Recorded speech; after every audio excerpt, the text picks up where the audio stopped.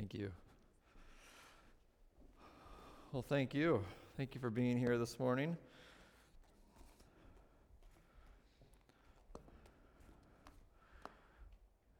Y'all are awesome. I really enjoy. I've only been here for an hour. I came here once before. I can't remember if it was 2018 or 2019. I came here once before and enjoyed being here, and then was looking forward to being here again in January, even though the roads would have been a little bit different. But I recorded a message, so hopefully you enjoyed that. But just y'all are great, and it's an honor to be with you. I love the church. I spoke the first message I ever spoke about 22 years ago. I hope that there's not a copy of it anywhere, but it was out of John 17, when Jesus is in the garden and he prays that all that would believe in him through the disciples, that all who would believe in him would be one, so that the world will believe. Jesus says, so the world will believe that you sent me, speaking to the Father. And from my very first time to speak publicly, I wasn't the most. They asked me earlier if I move around a lot. I don't move around a lot. I'm not the most exuberant person. I tend to be more monotone in my speaking. But something caught in me that if we as Christ followers could be one, Jesus says the world will believe. Like something about us being one, whatever that looks like. And it's not that we're all one organization or even one denomination or one church, but we are one church, capital C church, across time, across the globe, across the counties, and really that we are one together, and that's our heart. And he mentioned I'm the pastor at New Testament Church in Messina, and I just want to clarify that I do read the Old Testament as well. We're not just a New Testament church, but we do want to be continuing the work in the book of Acts and the church and the early church, but I do read the whole thing and do preach out of the whole thing. But Mosaic, I love the name. I actually I met my wife when I was in school out in Oregon, and lived in Oregon for a season, and was actually on staff at a Mosaic church in Oregon, a church called Mosaic. It was what was the denomination?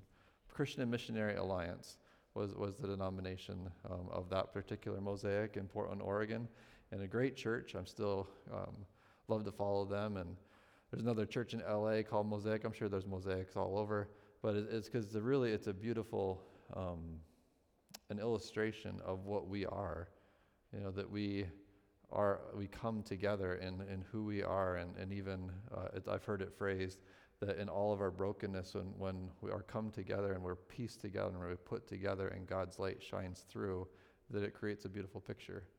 And even in all of us, we come from our various places and various situations and various levels of brokenness and humility and growth, but together we're more beautiful together, I guess is the point.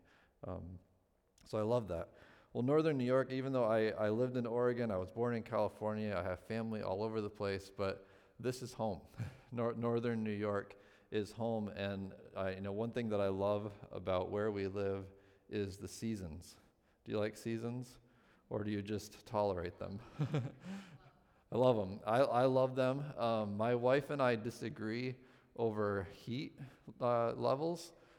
She really likes to be warm. I don't particularly. I guess our definition of warm is relative.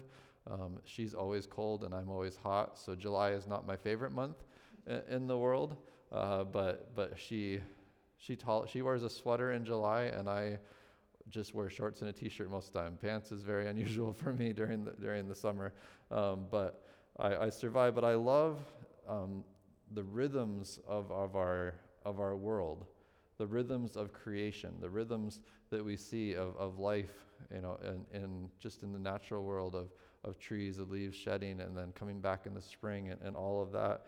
And just the opportunity for fresh starts, the opportunity for new beginnings, the opportunity to leave the past in the past and to look to the future. And I want to dare say to create the future, because where we're at right now is not where we were, and it's not necessarily where we're going, that we have an opportunity to, I'm going to use the word, create the future. And I used to be very uncomfortable with that word when speaking of the future, creating the future. That felt very, I don't know, I felt like too bold for me to think of creating the future. But the more that I read the scriptures and the more that I grow and hopefully mature a little bit, the more that I see that it is our commission to create the future. Because, God puts Adam and Eve in the garden and he says, go and be fruitful and multiply, fill the earth, govern it, subdue it, depending on what translation you're reading. And he says, go and extend the garden to everywhere. And even when Jesus' last words in the book of Matthew, when he says, go and make disciples, he gives us a job to do. God gives Abraham a job to do. God gives all of us a job to do. And it's something that he wants to do to expand what he's doing, what he's doing in you. He wants to see expanded into the world around you. And so there is a sense that we have a responsibility to shape the future, because the future is being shaped by many people. The future is being shaped right now by guys like Elon Musk and Mark Zuckerberg and all the other things that are happening in our world. But we have the ability to either just let them shape our future, or whether we can take responsibility for our future and influence it. That's on all of us, not just those big guys. Lamentations chapter 3, verse 22, a familiar passage, but it says, the faithful love of the Lord never ends. His mercies never cease. Great is thy faithfulness. His mercies begin afresh each morning. It's almost like each morning we have the opportunity to seize the day, to take responsibility. I really enjoy reading biographies, mostly autobiographies, and I also really enjoy audiobooks where the author reads it, and just to hear the stories of people and the challenges and the life and the journey, because sometimes we look at somebody and we're like, man, they're just so great, but then you hear the story and you see that it's just like everybody else, how they process through pain and difficulty and setbacks, and yeah, maybe they find unusual success in an area, but when you really dive into the story, it's just so much more interesting to see, how people got where they are, how we got where we are. And even when we look back, on our own lives and we see how I got to today, and the various pieces of that. And there's times when we reflect on that, very special times, like when a baby is born, and we get to see, like, and how did we get to this stage? How did we get to this moment? Or as even in times of great loss, and a dear friend of mine, a member of our church, passed away on Friday, and it just is those moments, even as we're going to celebrate him and have the funeral this week, where we reflect back on, on the life. We reflect back on how we got to today and try to learn from that and celebrate various parts of that and learn from parts of that and lean into the future, to not take moments for granted. We were supposed to make the most of every moment, to look at every moment and really to see the potential in all of us. If we take seriously what God says about us, God says that you and I and all of us and everyone that you come across is made in the image and likeness of God. And we were made in the image and likeness of our Creator, that God is a creator God, and he's doing something, he did something amazing, and we're created to be like him, to do things like him. And so we're supposed to create, we're supposed to build, we're supposed to steward, we're supposed to mow the lawn, we're supposed to organize things, put ingredients together. And we do that all the time in little ways, but we can do that also in big ways and in ways that change the world around us. We read this passage a few moments ago, James chapter 1, beginning of verse 2, is, dear brothers and sisters, when troubles of any kind come your way, I know Jesus says, in this world you will have trouble. I think we can all testify to that. When troubles of any kind come your way, consider it an opportunity for great joy. Thanks, James. For you know that when your faith is tested, your endurance has a chance to grow, so let it grow. For when your endurance is fully developed, you will be perfect and complete, needing nothing. These kind of contradictory thoughts. You'll be perfect and complete, needing nothing when you have your endurance grow. Not when you get handed something more, but when you process through what you're going through and get a different perspective on it. James says, you'll need nothing. I want to talk about that a little bit this morning. My wife and I made a couple of decisions last year that disrupted our lives. We have 3 children. My oldest, my daughter, is 17. Asher back there is 14, and my other son, Abel, is 10.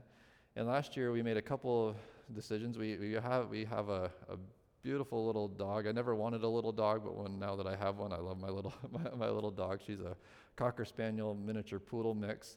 And last year, she was about 7 years old, and she's just the perfect dog. I don't even have to think about her. She's perfect.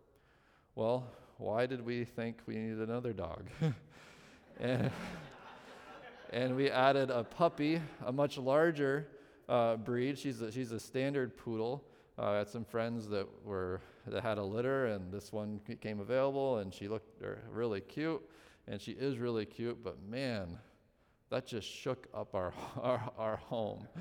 And and she's got some quirks and some issues, and we're starting to work those out a little bit. She's over a year old now, and she's doing much better, but it really shook up our home, and it may sound silly, but it really shook up our home. We also last year opened up our home to 2 foster children. In January, had a couple foster kids come into our home, and that really shook up our home. You know, it's been quite a journey, and we only have one of them right now. One of the children is still with us. He's been with us for a year and a half, and talk about, like, you want to challenge your parenting. Add a kid into the mix, and it shows me all the ways in which I still need to grow. Shows me all the ways in which I still need to learn patience, and I still need to practice the things that I preach. But really shook up our home, and I'm like, why did? And some days I wonder, why did we do this? Everything was so calm before, but it's also so incredible.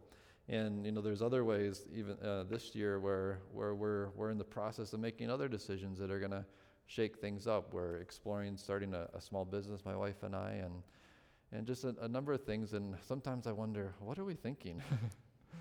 But I feel this push in me. Honestly, when I read Genesis 2, and God is speaking, and we're learning about what man is supposed to be like, and this desire for Adam and Eve to rule and to reign and to expand and to govern. And I'm just challenged just to create, challenged to do something. I don't consider myself an entrepreneur at all, and I never wanted to be, but I'm challenged kind of doctrinally, theologically, to just expand, to grow, and to do other things. My wife she leads our missions aspect of our church in Messina, and pushing us, to spread our borders a little bit. My daughter just got back from Uganda, and my wife is working in Colombia. We're in the middle of starting a church in South America, and we're like, what are we thinking? little church in a little town in the northern New York, in Messina, New York, and we're working in Colombia. Like, who gave us permission to do that? God did, and if it's His will, then we'll see something happen there, and we're starting to see things happen there. But we take bigger and bolder moves. And everything that's written about Jesus, everything that's recorded in our scriptures, is not there just to give us history. We aren't given the stories of Jesus to have a historical account and just to have knowledge of Jesus. It's written there for perspective. The stories and the parables and the thoughts that the apostles, the authors of the scripture pull out, the ones that they selected to pass down to us, They did so with intention. They wanted us to teach us something, to see something, to change the way that we see. And so I want to look for a second at Matthew chapter 15. I'm gonna flip there. An extremely familiar passage in Matthew chapter 15.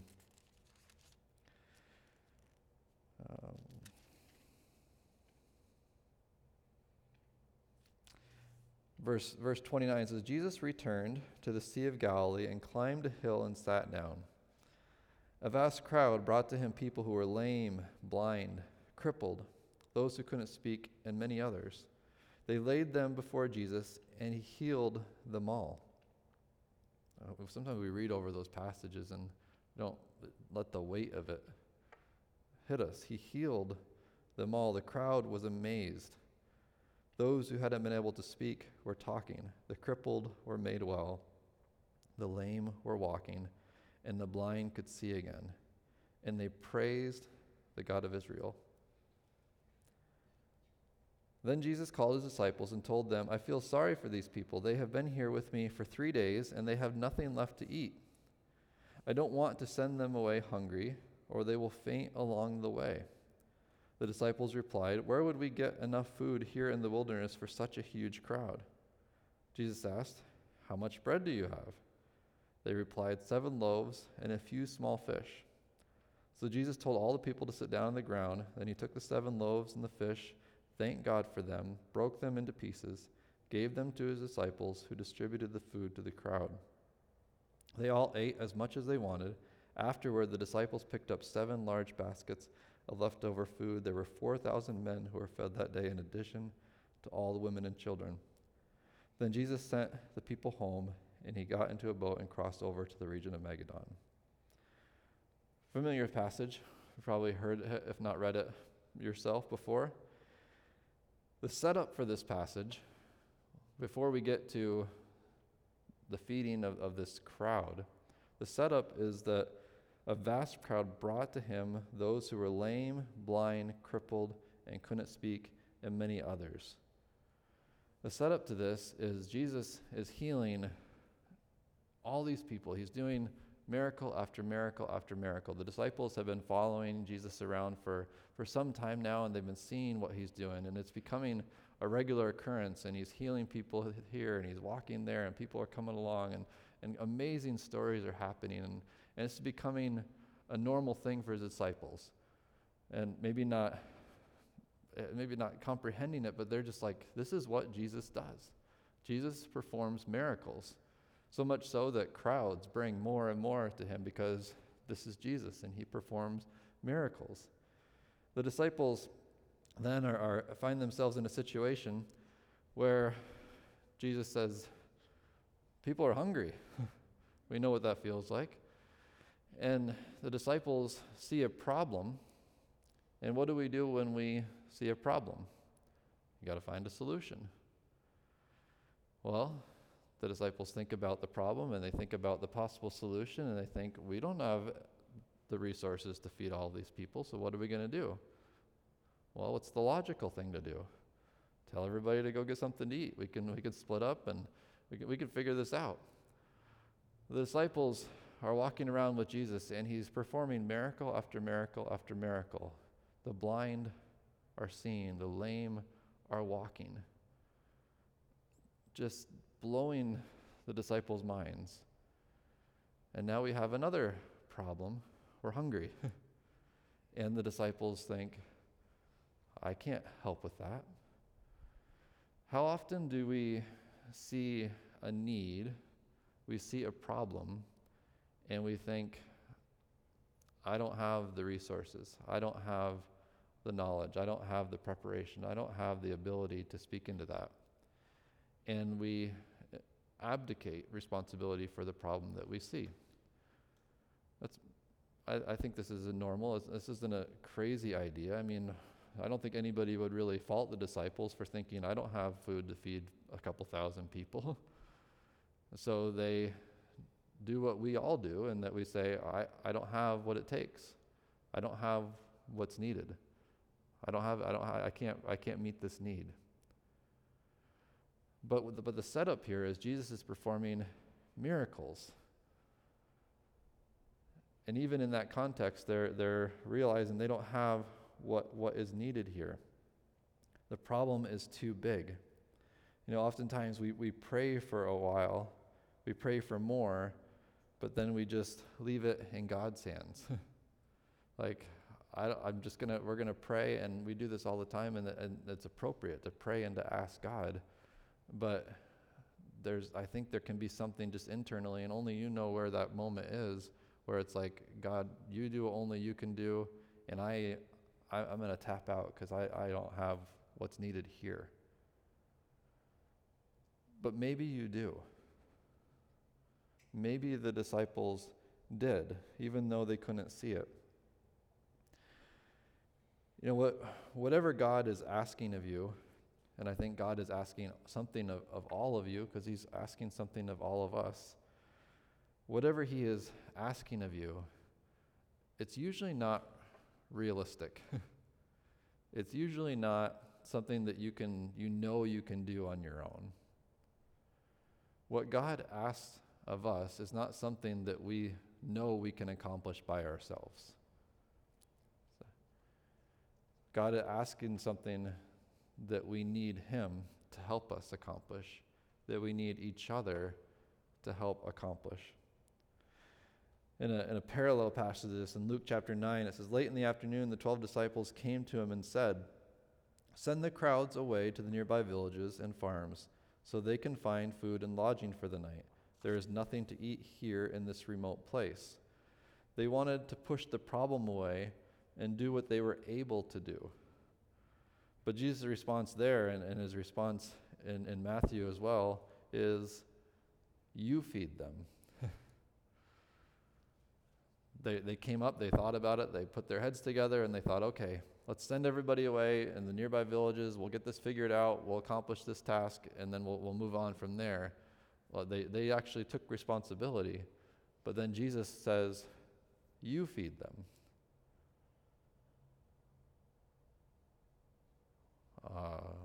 With what?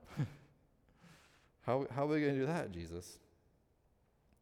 And the question that Jesus asked in Matthew is, well, what do you have in your hands? Where he says, Matthew 16:34, "How much bread do you have?"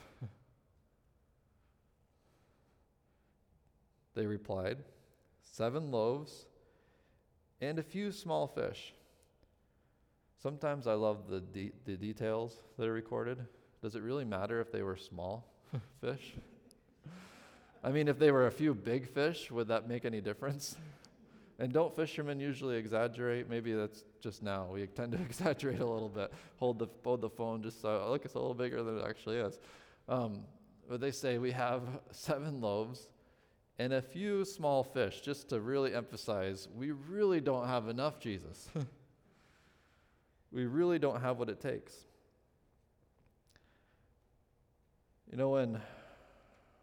When tragedy strikes, when things happen, I know, especially in our world that is consumed with social media, and I'm just as probably consumed as everybody else, but we tend to say things on social media like, our thoughts and prayers are with you. And sometimes, and I'm just going to tread lightly here, sometimes we just say our thoughts and our prayers are with you, and it's kind of like, okay, I can't do anything about that one, so our thoughts or prayers are with you. We're sending you our thoughts and prayers. And are we actually stopping and praying? Are we interceding? Are we asking God, is there anything else that I can do?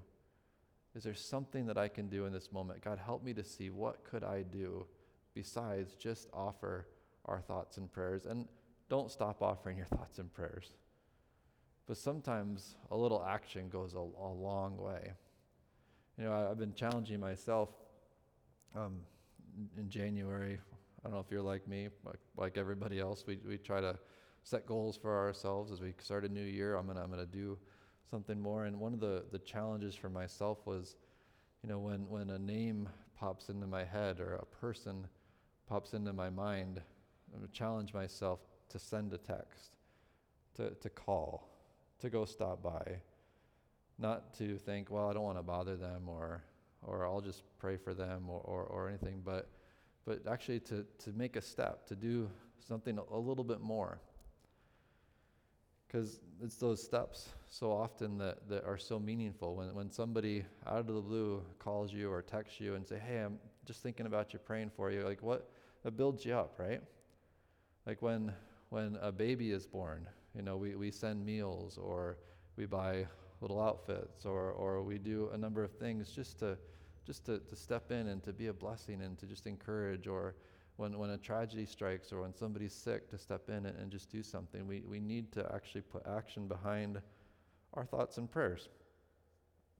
Though, keep having those thoughts and those prayers, but maybe a little bit more. One of the most terrifying things that we are invited to do as Christ followers is to give God everything. We say that, we pray that, but to actually do it is a little bit harder, we all know. To give him everything. God, I give you everything. In this moment, the disciples gave Jesus, or at least told Jesus, everything that they had. We have 7 loaves and a few small fish. This is everything we have, Jesus.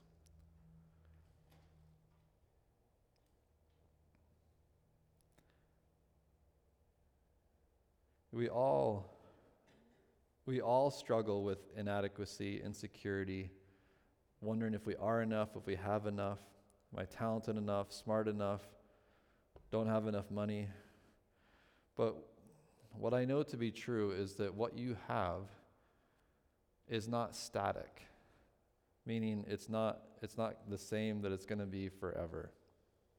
And I'm not just talking about money or resources or how much food is in your refrigerator. I'm talking about even what's inside of you, that where you're at, no matter what situation you find yourself in, you have the opportunity, the ability to change, to increase, to grow, to fail, and to stand up again, to lean in, to grow even in our understanding. We are not static. We are not fixed. We can be smarter. I know that you can be smarter because I have been dumber. We're not you're not set in who you are. So often we talk in ways like, well, this is who I am and this is what is real. But I don't think that's the way that God created us. He created us to grow. He created us to expand. He created us to influence. He created us to do, and not to just to be stagnant, to be static, to be smarter next time, to learn from our mistakes, to learn from where we are. Or your intelligence is not fixed. They said, I have 7 loaves. We have 7 loaves and a few small fish. And the question then is, Jesus, what do you want to do with it? God, what do you want to do with what I have? Because what I have isn't much. What do you want to do with it? No matter how talented you are, no matter how much resources you have, no matter what your intelligence is, we need Jesus to expand what we have. Because in the end of the story, they had more than enough. I love these. Jesus doesn't just feed the crowds. He feeds them, and then they have basketfuls left over. That's what Jesus does. They had more than enough. When we're generous, when we serve, when we love, we accomplish so much more. I love even the details of this story. Matthew 16:35. So Jesus told all the people to sit down on the ground. Then he took the 7 loaves and fish, thanked God for them, broke them into pieces, and then, listen to this, gave them to the disciples who distributed the food to the crowd. And so what happened is Jesus says, well, what do you have? What do you have in your hands? Well, we got 7 loaves and 2 small fish. They handed it over to Jesus. A parallel passage says that Jesus prayed. He lifted it up to heaven and he prayed, and then he gave it back to the disciples. He didn't give cartonfuls of food back to the disciples. He gave 7 loaves and 2 small fish back to the disciples, and then the disciples distributed it. The miracle that happened that day happened through the hands of the disciples. It wouldn't have happened without Jesus. It doesn't happen without the Father. It doesn't happen without the Holy Spirit. But the miracle that happened that day happened through the hands of the disciples. The disciples had their hands active in the miracle. The disciples distributed. Jesus didn't feed 5,000 people, 5,000 men. The disciples did. Jesus ultimately did. Our Creator did. But it happened through the disciples' hands. I love this nuance, because what it means for me is whatever I have, which sometimes isn't very much, oftentimes isn't very much, like the disciples, I can put it in Jesus' hands. He blesses it, he prays for it, he lifts it up to the Father, and then he says, okay, here you go, I'm giving it back to you, now go do something with it. Beyond comprehension. The disciples distributed the food to the crowd. They had more than they thought they did. I really believe that you have more than you think you do. I believe that I have more than I think I do. I don't know where it's going to come from or what it's going to look like, but I know just trusting who Jesus is, who our Father is, who our Creator is, if I trust who he is, then I know that he has the ability to do more with what I have than I have the ability to do with what I have. That even if you gave me $1 million, I'm not going to be that's probably not a wise decision, because I don't know what to do with $1 million. That's like when people win the lottery, all the statistics say that they end up worse off after a short period of time than they were before they won. It's because they weren't prepared to spend it wisely. They were already not making wise decisions, and now you give them a bunch of money and they continue to not make wise decisions, generally speaking.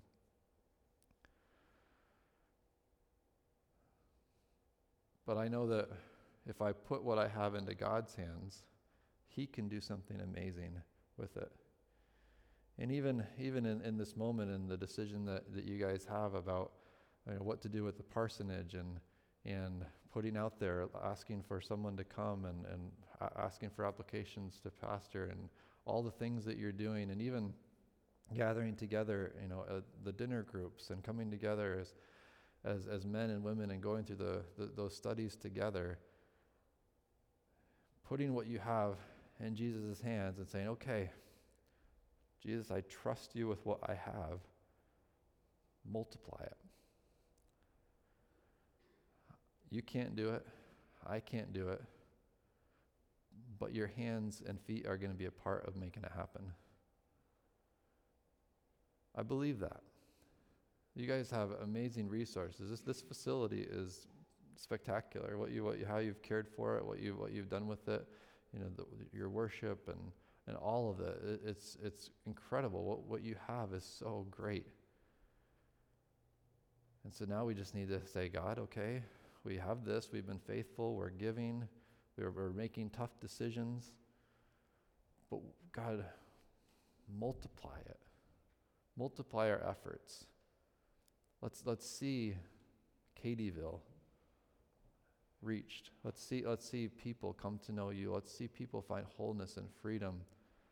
Let's see people meet the God that you know, that whatever God has done in you, whatever God has done for you, and whatever God has done with you, you have the ability to do that for somebody else, to show that, to share your story, to share your faith, to share what has happened in you so that more people can experience it. Matthew 6:15 says, if you refuse to forgive others, your Father will not forgive your sins. Why did I bring that one up? We have to engage in these things. It's like Jesus already has forgiven all of us, but if we don't practice what he asks of us, if we don't live it out, then there's a stop in it. I kind of jumped into that passage without context. If Jesus said, if you refuse to forgive others, your Father will not forgive your sins. The principle here, as I've already said, is if we stop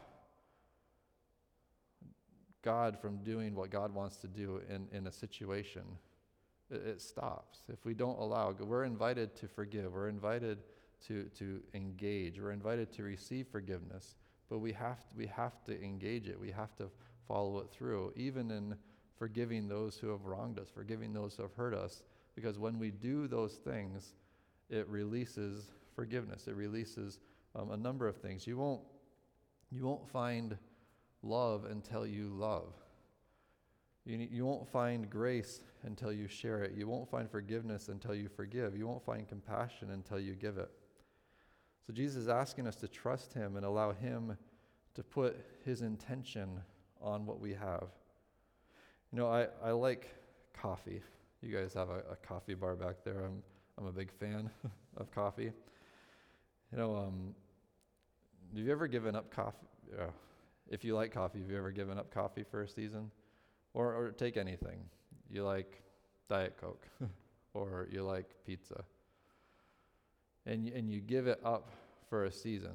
Just imagine, go with me here, you don't drink coffee for 3 weeks. Some of you are thinking, no big deal. Others of you are thinking, you don't want to meet me tomorrow afternoon.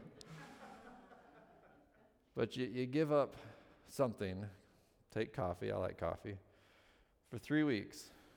And then you put the grounds in the machine or the K-cup or whatever it is, however you do it, and you take that first sip after 3 weeks, and it's like, oh, man, this is good. I missed this. The coffee is the coffee. It does. There's nothing changed from the coffee you had 3 weeks before, the coffee you had in that moment. But what changed is your perspective. How you had a little bit of a shift. You went without for a season, and then you re-engage, and you're like, oh, this is so good. I love opening up a fresh bag of coffee and just the aroma that comes up, and it's just it smells so good. And my son back there says, no, it doesn't. but I say, yes, it does. So when sometimes we need to change our perspective on what is right in front of us. Change our perspective on how much money is actually in our bank account. Change our perspective on, what is sitting next to us. Change our perspective on what we have. Jesus, what can you do with what I already have? Because I do believe that you already have more than you think you do. And that doesn't mean that God's not going to pour in more. That doesn't mean that the resources aren't going to come or that circumstances aren't going to change. But if we can change our perspective on what we already have and ask Jesus to put his intention on it, to put his multiplication on it, we can see more happen. Even in our lack, even in our suffering, going back to the James passage,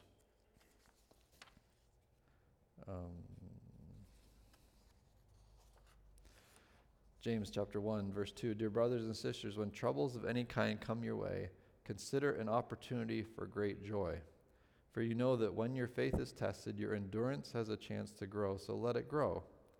For when your endurance is fully developed, you will be perfect and complete, needing nothing. In this passage, the only thing that grew is your endurance. The only thing that grew is your faith. And yet he describes that when your faith grows, when your endurance is tested, when your endurance grows, when your patience grows, you will be perfect and complete, needing nothing. I'd like to think I'm in the middle of my story. That'd be good. about the middle of my story. But you are also, no matter where you're at, you're also in the middle of your story. Whether you have 80 more years left or 20 more years left or whatever you have left, you're in the middle of your story. God's not done with you yet. He has something for you to do, somebody for you to encourage, somebody for you to love, somebody for you to forgive, somebody for you to invite, somebody for you to share, something for you to do. So I want us to reflect on that for a moment. We're gonna sing the goodness of God, and I invite you that as we sing, as we take this moment to reflect, to ask if you would ask the Holy Spirit to highlight something in you that you already have that God wants to do something more with. Say, God, what do I have? I don't feel like I have anything. I don't feel like I have what's needed. I don't feel like I have what it's going to take. But Jesus, what do you want to multiply in my life today, this week, this month, this year? Jesus, Holy Spirit, what do you want to highlight? And be quiet before him for a moment. Don't try to manufacture on your own, because I believe the Holy Spirit is going to speak to you right now and tell you what he wants to highlight, to multiply. Let's sing together.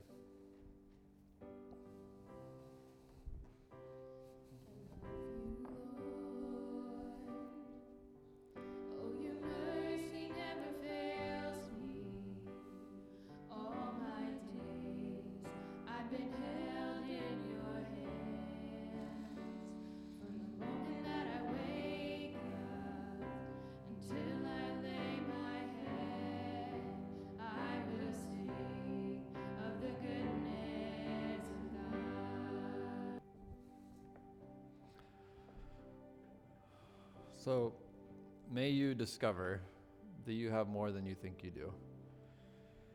As James said, as your faith is tested and your endurance has a chance to grow, so let it grow. For when your endurance is fully developed, you will be perfect and complete, needing nothing. May you feel that. May you know that you are perfect and complete, needing nothing, because you have what you need. You have what God gave you. And not that he's not going to pour more in, but he wants to take what you have today, he wants to take what you have this week, this year, and multiply it. God, I thank you for this church. I thank you for this community. I thank you for this community within this community. God, what you are doing here in this place, what you've done for each one of us that are gathered here, each one of us that are tuning in online, each one of us that will listen to this at another time. God, you've brought us to this place, and you've put certain things into our hands that we just need to change our perspective on, and to expect a multiplication to happen, expect a growth to happen, and then to play a part in that, not just waiting for you to make it happen, but to say, how am I going to contribute? How am I going to distribute what I have and see amazing things happen? God, we thank you for what you're doing, God, and we look forward to the future with hope. We look forward to the future with faith and trust that you haven't left us, that you have given us everything that we need, and you're going to continue to do that. And we look at the future with eager expectation, leaning into it today. In Jesus' name, amen. Thank you for being here. Thank you for worshiping with me and for including me today. God bless.